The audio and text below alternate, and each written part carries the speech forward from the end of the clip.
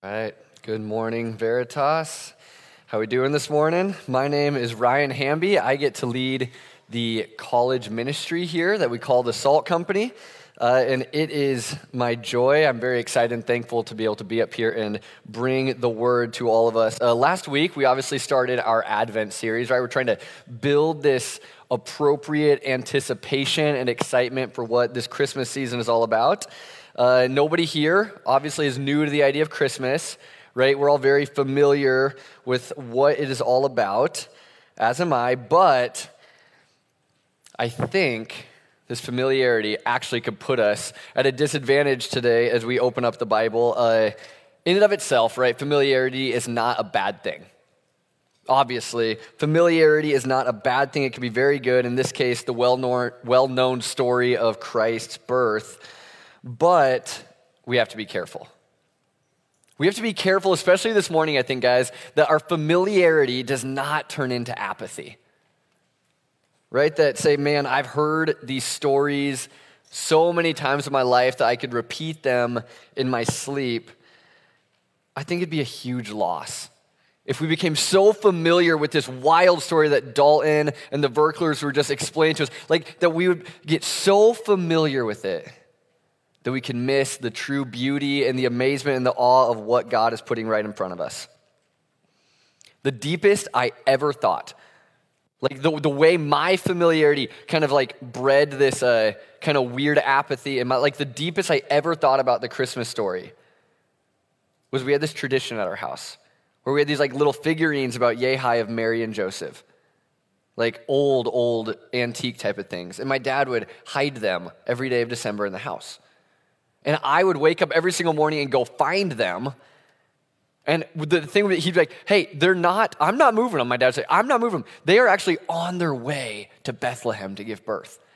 And that kind of messed me up as a kid because I thought they actually were moving at night and my dad actually wasn't touching them. So I was kind of, raised with a weird thought of Mary and Joseph in my head for sure. And he's like, and do you notice, Ryan's like, do you notice?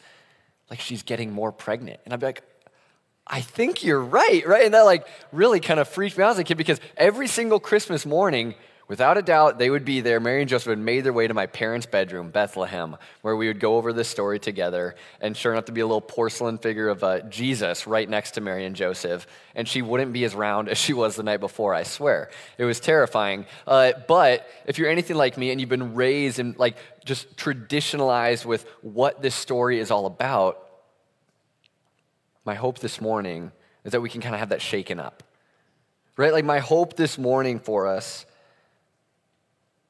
is that we would be refreshed, kind of reinvigorated, and more in awe about this story that maybe we've been so familiar with.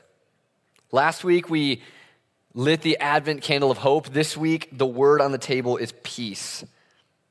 Peace is the word, a word that's almost universally accepted in this world as something that is good, something that should be desired, strived after, leverage your life for, the calmness of unity, the healing of relationships, the ending of arguments, the ending of wars. But today as we open up Luke 2 and read a story that's familiar to many of us, we're actually going to have a problem, guys. We're actually going to have a problem. We're going to be confronted with a problem revolving around this word, peace. Not that the idea of peace is like a problem in and of itself, right? Not that there's anything wrong with peace, but I think this story actually is going to make us a little uncomfortable.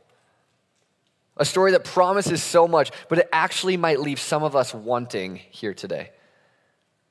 The scene we'll eventually get to today, guys, is like this. Where the text is taking us is a dark, dark sky, a deep night in the wilderness. Shepherds are keeping watch over their flock. The skies open up and the heavenly host of angels make a bold and wonderful and powerful proclamation. And it goes like this: glory to God in the highest heaven and peace on earth to all he favors. Glory to God in the highest heaven and peace on earth to those he favors. Peace on earth. One of the easiest, one of the fluffiest things that we could ever say, that we could ever sing in a song, that we could ever post up in like our holiday decor. But it's actually one of the hardest promises to believe in the entire Bible if we're honest with ourselves, right? I don't need to spend much time this morning convincing us that peace is something our world is desperate for right now, that it always has been. But can we just stop for a moment, just sit in it? Can we just stop and imagine for 1 second? Peace. What would it be like if the angels were actually right? If when they were proclaiming that Jesus coming would be peace on earth, what would it be like? Do you ever dream of peace? My problem with peace this morning is actually very simple. Where is it? That's the problem with peace this morning. Where is it? Where is the peace? What we are promised by the angels doesn't seem to really be our reality today. What we have is disunity. We have the fracturing of relationships, the rage of arguments, war after war after war. But my hope for us this morning is that we will read a familiar story. Our eyes will be opened just a little bit more in amazement. That we won't actually leave here with this problem of peace. But we will leave here experiencing biblical peace. And this is the story, hopefully in a simple and refreshing way, as we look at Luke 2, and it's going to be broken up into 3 scenes, if you will, okay? Scene 1, the humble beginning. Scene 2, the powerful announcement. And scene 3, we will land in the here and now. And so open up your Bibles, if you would, to Luke chapter 2. I am going to read verses 1 through 12 and this humble beginning. In those days, a decree went out from Caesar Augustus that the whole empire should be registered. This first registration took place while Quirinius was governing Syria, so everyone went to be registered, each to his own town. Joseph also went up from the town of Nazareth in Galilee to Judea, to the city of David, which is called Bethlehem, because he was of the house and family line of David, to be registered along with Mary, who was engaged to him and was pregnant. While they were there, the time came for her to give birth. Then she gave birth to her firstborn son. And she wrapped him tightly in cloth and laid him in a manger because there was no guest room available for them. In the same region, shepherds were staying out in the fields and keeping watch at night over their flock. Then the angel of the Lord stood before them, and the glory of the Lord shone around them, and they were terrified. But the angel said to them, "Don't be afraid.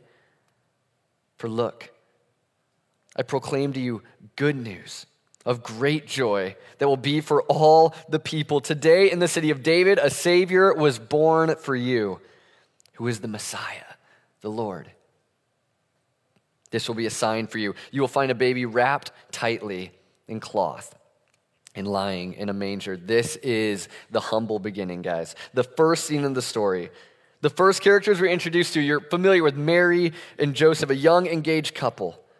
And there's a few things we can learn about them right off the bat, right? There's a few things that we notice about Mary and Joseph, that they are not starting this little family of theirs in the most ideal of circumstances, are they? Right? The first couple verses here give us a cultural insight that peace was not really abounding in this region at the time. Right? Under Caesar Augustus and Quirinius, the heavy-handed rule of Rome was an unignorable fact for Israelites like our characters here. An unignorable fact. Our young engaged couple would be feeling that. Case in point, even though Mary's time to give birth seemed to be very, very near, she was still required to travel with her husband-to-be and be registered in the town which he was from, Bethlehem. Not overly convenient for a woman who's about to pop, but we learn more about Mary and Joseph. What did verse 5 say? It's almost so subtle that we just read it. It's almost so familiar, we read it so fast. It said in verse 5, Mary, who was engaged to him and was pregnant. She was engaged to him and she was pregnant. That is not something that is going to win you any popularity in her time and day. Making the trek from Nazareth to Bethlehem to fulfill civic duty would be one thing. But imagine the eyes that she would be receiving. Imagine the looks that Mary would be getting while on her journey. There goes Mary, the unmarried and the pregnant. The rule of the Romans would have been inconvenient for sure, but to have the shame of your own people sprinkled on you would have to be absolutely exhausting, wouldn't it? And so here it is. The time to give birth has come. The peak of all humility is about to be revealed. Performing the civic duty of a Jewish person under Roman rule, carrying the social shame of being an unmarried mother, and now ready to give birth to the Son of God himself in a feeding trough. In a feeding trough, in a moment of pure irony. It looks like the little 5-star inn of Bethlehem was full that night, too full for the God of the universe, the Savior of the world, Jesus Christ, to even get a room. And I wonder if Mary and Joseph, later in their life, ever looked back on this night. Like, I wonder if they just thought about it and were laughing a little bit. It was super inconvenient in the moment, super unbelievable, I'm sure, how many road bumps they came. But do you think they would just look back and laugh at the irony? That the God of the universe could not even get a room in Bethlehem. He was born in a barn in less than ideal circumstances, flying under the radar of everyone on earth as God himself took on humble human infant flesh. And as we read, the scene of humble beginnings is just getting started. The king of the entire world has arrived. It's time to party. It's time to celebrate. But who to invite? Who are we going to bring to this? Who are we going to surround this new king with and celebrate with? And the answer? Shepherds. Shepherds are going to welcome the king of this planet. And what we read next was this, that shepherds were keeping their flock, pulling this undesirable night shift, and they're met by a warrior in the service of this newborn baby, an angel of heaven. Okay, I wasn't there, but I don't think the angel looked like the lawn ornaments that I drove past today. I don't think this angel looked like the pictures being drawn in Veritas Kids. I don't think it was what we generally think of as cute or pretty, this angel. We're not talking about Clarence from It's a Wonderful Life, but a real angel who every time one appears in the Bible, do you know what happens? People fall over. People tremble and shake and actually start worshiping the angels because their appearance is so terrifying. That's who just showed up. That's the angel of the Lord. This angel was shining with the glory of God, a brightness that, especially during the night shift, would knock you off of your feet. But we need to think about this, right? This is really weird. This is odd. Why shepherds? Why make the announcement first to shepherds? Well, with no more lack of irony, we're not really dealing with the socially elite, right? Shepherds. We're not dealing with the most elite people of that time. We're not met with royalty who are going to aid this newborn infant in any way possible. These are men, to put it bluntly, will have no strategic advantage to the goals of this king at all.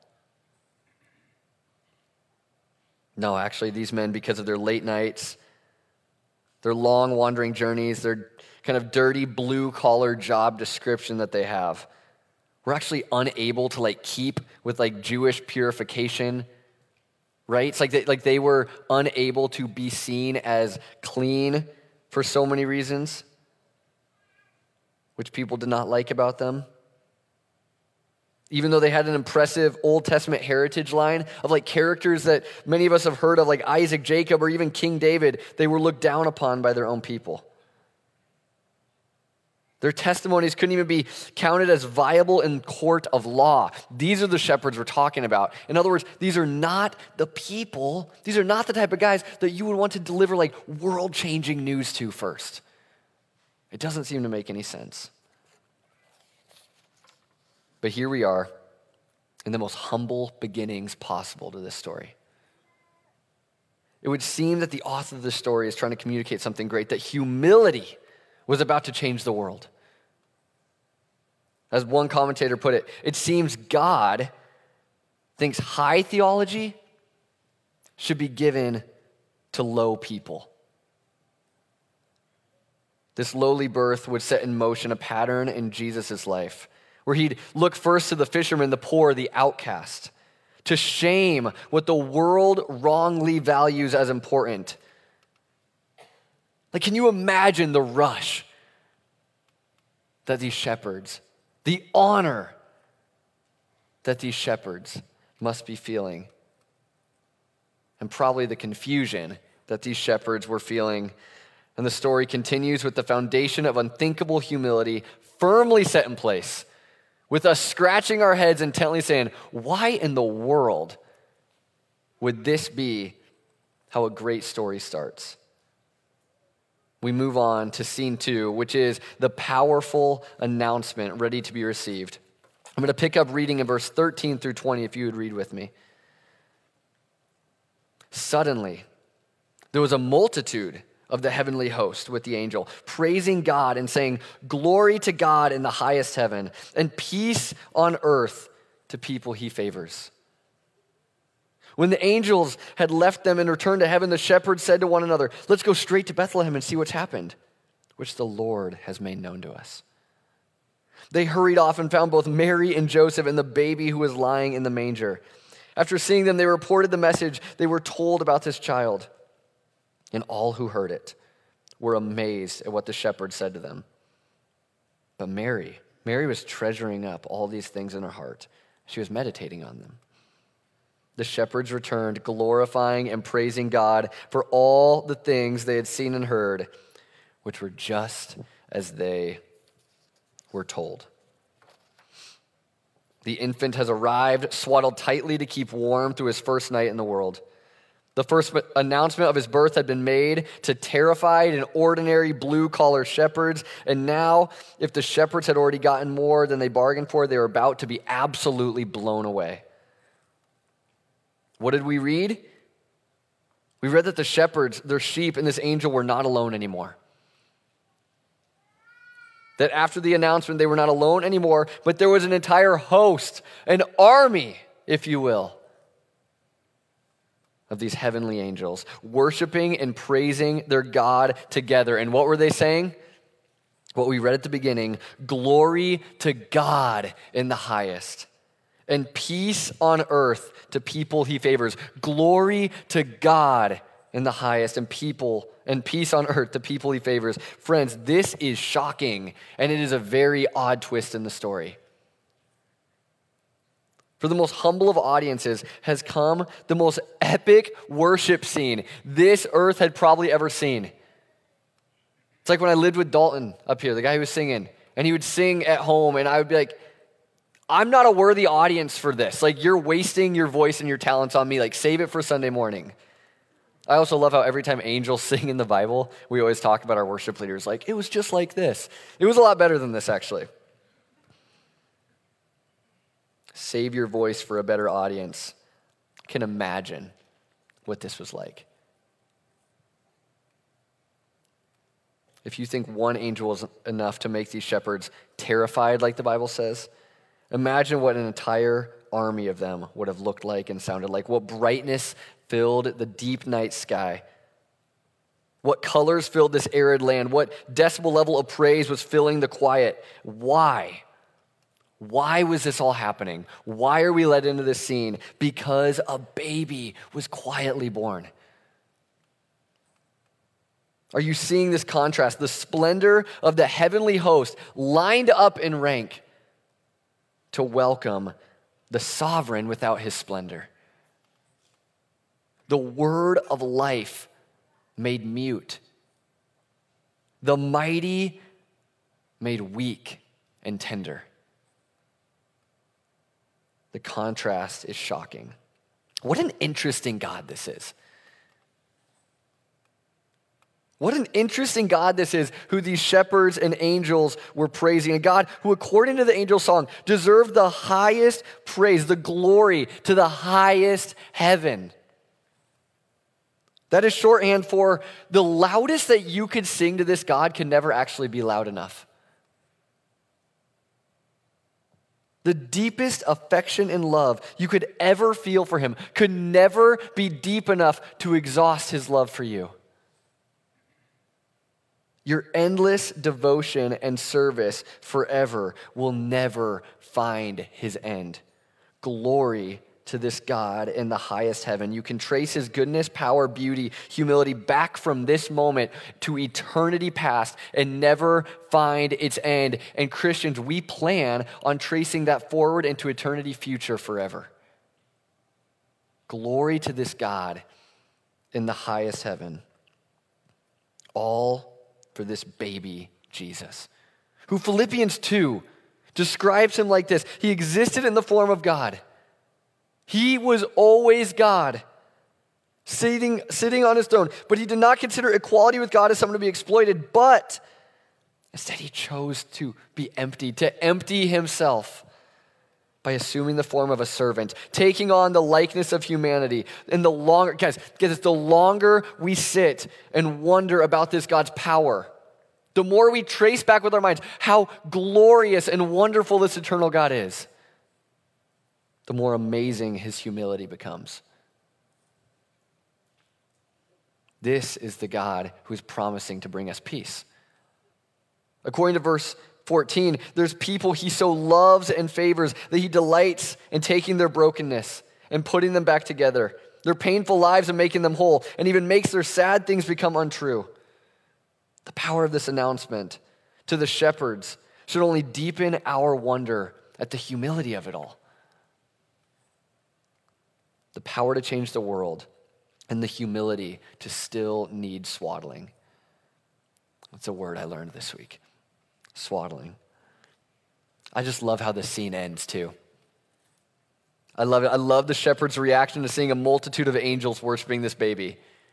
After they're trembling in fear, it says they hurried off to the barn in Bethlehem to see for themselves. They hurried off.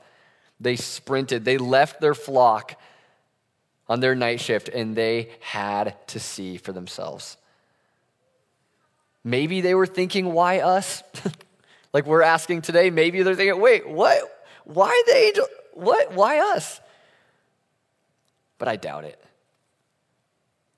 I don't think they're thinking much of themselves at all. It says in verse 20 that they left praising God for all the things that they had seen and heard, which were just as they had been told. And there was Mary, having what must have been a whirlwind of a day, right? Realizing with a new depth who it really was that was in her arms. Deep breath. A story we're very familiar with, but is deep and profound and should make us wonder and be in awe of who this God actually is. And we might be impressed by the story. We might say, yeah, that's a really good story. This scene in the wilderness must have been really cool, but honestly, guys, we're probably left with a little bit of tension. Right? Not all the tension has been resolved. Tension that, yes, this is indeed a nice story, but the promise of peace, was it actually true? Or at least, is it as good as maybe these characters and these angels first thought? Friends, this is where we have to be very, very careful this morning and lean in extra close. Because we hear things like peace on earth, and if we're not careful, we might sell short what our God has actually promised us. We might sell it short. We hear this and we insert our greatest ideas of what we think peace on earth should be like.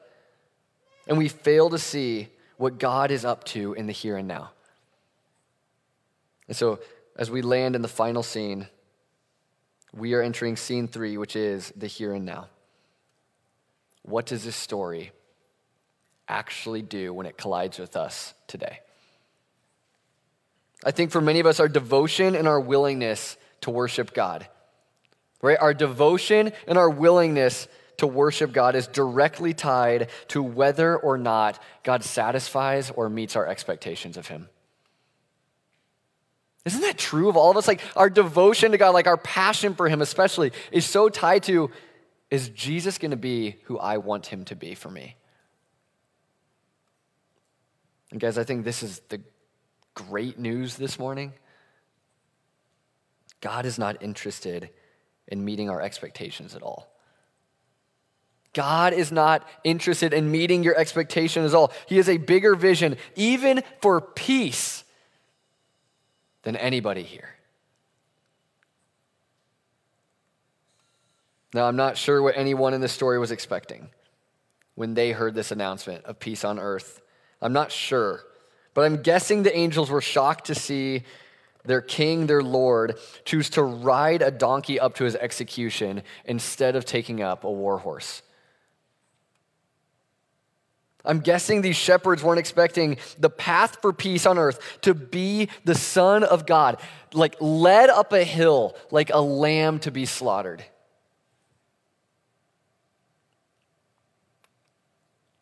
And I can only imagine that his very own mother would have trembled at the idea of her firstborn son dying on a cross for his friends. What should our expectations be then? What should our expectations be of this verse, of this hope for peace? If we don't receive it in Jesus' lifetime, and we sure don't have it 2,000 years later, what should we actually be looking for, guys? This word peace, okay? I'm going to do my best here. Irene, it's a Greek word, irene. Its reflective word that you probably are more familiar with is shalom. You've probably heard that word shalom before. Peace. And it's true that the connotation of these words definitely does entail like political peace, like a ceasing of war. But this peace actually goes further than just that. Shalom, the way things ought to be. The way things ought to be. It takes us all the way back to the first pages of the Bible to find this type of peace. All the way back to the first page of the Bible in Genesis. A peace that existed, that when God created, he looked at his creation after all he made, and in Genesis 1:21 said, it was good. A peace that not only frees us from war, but a peace where mankind is actually whole, complete, lacking absolutely nothing. A peace that goes beyond you not hating what you see in the mirror, or who you see on the TV screen, or you even hating God. A peace that was more than a lack of bad things in you, but this like peace and goodness flowing out of you. The type of delight that can only be found when you, in the cool of the day, are walking in the garden with your God. Were the angels wrong about this? Were the angels wrong about this peace? Were Jesus' people and the people in this story, were they disappointed? Are we disappointed? Well, let me tell you this now. The true peace that God promises, guys, the true peace that God promises can never actually come first through political or military conquest. Because the problem of peace is much deeper, much worse than just that. The problem with peace today is not, why has God not stopped the wars? Why has God not fixed the fighting that I'm seeing on my TV? Why has he not shut the mouth of those evil people ruining our country? No, the problem with peace today hits a lot closer to home. It's me, right? It's my sin. That's the true problem of peace this morning. You see, Jesus didn't come to fix the world's problems just like we would have expected him to. And thank goodness for that. If you walk past an apple tree, right, producing nothing but rotten fruit, nothing but apples that you couldn't eat or enjoy, how foolish it would be to just go grab a bucket of red paint and a little paintbrush and just go pretty up all of those dead apples. It wouldn't actually fix anything. The problem Jesus came to fix was not just the fruit of the tree, guys, but its roots, its source. Jesus didn't make it his life's mission just to stop Rome's oppressive rule in the life that he had on earth. God's people had been oppressed and freed many times, always to run back to their greater problem, sin. Instead, Jesus made it his life mission to wage war on that sin that infected the roots. The sin that is in you and me, the sin that makes peace on earth absolutely impossible without God. And you know what's really humbling about this text today? It's that this God coming to earth as a baby with the chosen destiny to die was the only way to fix the war of sin inside of me. This was the only way. Stopping wars, well, we know from the cameo of the angels that would be easy with an army like that. But the hatred, rebellion, and apathy that I have towards God, that would take an absolute miracle, guys. And so Jesus set his sights on real peace. Shalom, this irene, the type that makes walking with our God in the garden possible again. Fullness, wholeness, completeness, the unceasing delight. This is what Jesus has set out to do. This is why he came to earth. Now, will war cease? Right? Like, will there be a throne established on the new heavens and the new earth where Jesus will rule and reign again? Absolutely. But the question for us this morning, Veritas, is this: will we be okay with the way in which Jesus actually wants that to happen? What's Jesus' big idea to bring peace on earth?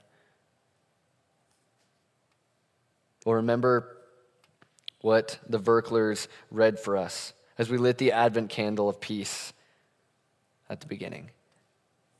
They read 2 Corinthians 5, which says this: "Therefore, if anyone is in Christ, he is a new creation.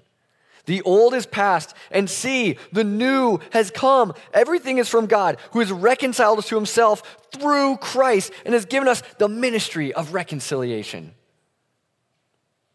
That is, in Christ, God was reconciling the world to himself, not counting their trespasses against them, and he has committed the message of reconciliation to us. Therefore, we are ambassadors of Christ. Do you catch what this is saying, guys? As Jesus died on the cross, paying the price for our wicked, self-obsessed sin, he was making it possible to experience this shalom, this fullness of peace again. How? By restoring or reconciling our relationship to him first. The relationship we broke has found its reconciliation, its healing at the bloody cross. And not only that, but guys, 3 days later when Jesus rose from the grave, defeating the power of sin forever, he invited us into this mission of peace with him. And this means that the wholeness of peace that God restored in us, it can't sit still. Like the peace he has created in us by reconciling us to himself, it does not sit still. It's active. And we've been sent out to spread this peace to every heart that is broken around us. That we, the church, the gathering together of reconciled people, would have a contagious peace about us that this broken world cannot ignore. Friends, this is our charge today. This is what the humble story of a baby in a manger is proclaiming to us. Be reconciled to your God. And then take that message to everyone who needs it. Be reconciled to your God by faith, and take that message to everyone who needs it. To be at true peace is not just this absence of something wrong. It's not just no more problems. It is the active living out of a new identity, a new reality that Christ has bought for us. That you were once an enemy of God, that I was an enemy of God, and he has made peace with us. True peace will not come from just political unity or from worldwide ceasefire, guys. Though those are good, they are just fruits of the truest peace that can only happen when Jesus saves our souls from an eternity separated from him. And so what I feel now, what I'm confronted with now, is, guys, are we humble enough to take this charge today? Are we the type of people humble enough to take this charge today? It's easy to desire power and just want our world to change with the snap of our fingers, but we will have to be humble. Veritas, we will have to be humble enough to see God's peace restore this world one heart at a time. Will we be humble enough to accept that the world's peace problem is actually our very own sin problem? That the only way for us to be reconciled was for a humble king dying in our place. That's good news this morning, and I hope so badly that when we see the story of Luke 2, we see it with refreshed eyes, a new sense of wonder and awe, and that we are knocked back by the power of God and we are drawn close by his humility. And like the shepherds, we hurry out of here and we share this good news to everybody who will listen. Let's pray.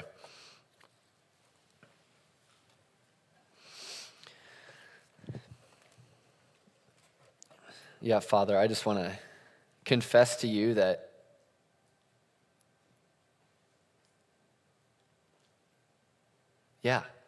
before I knew you, I was your enemy. Before I knew you, God, all the things in my heart were hatred towards you. But by your grace and your grace alone, by what we see on the cross and the empty tomb, Lord, it's that you were going to great lengths to turn me from an enemy into a child. And so, God, I pray that as we are confronted with your power, your humility, and your grace this morning, in a story that we've heard so many times, Lord, would we just want to worship? Would we just want to stop and let this uncomfortability, let this desire for peace invade us? And would we actually do the hard thing, the humble discipline of just sitting in silence in the presence of our God who loves us, and just gasp at how amazing it is that he would make peace with somebody like me. Lord, I pray that Veritas would be a place like that, full of peace, full of the gospel, and infectious to a world who needs it. All right, guys, as we close in worship today, Dalton's going to play over us for about a minute, and I just want us to kind of practice this attitude of peace. Sit almost in this longing for what God wants the world to become again. Sit in this amazement at what God has done in you already. Or I even encourage you to sit in surrender of God wants to do in you right now. That you can move from an enemy of this king to his son or daughter, even this morning.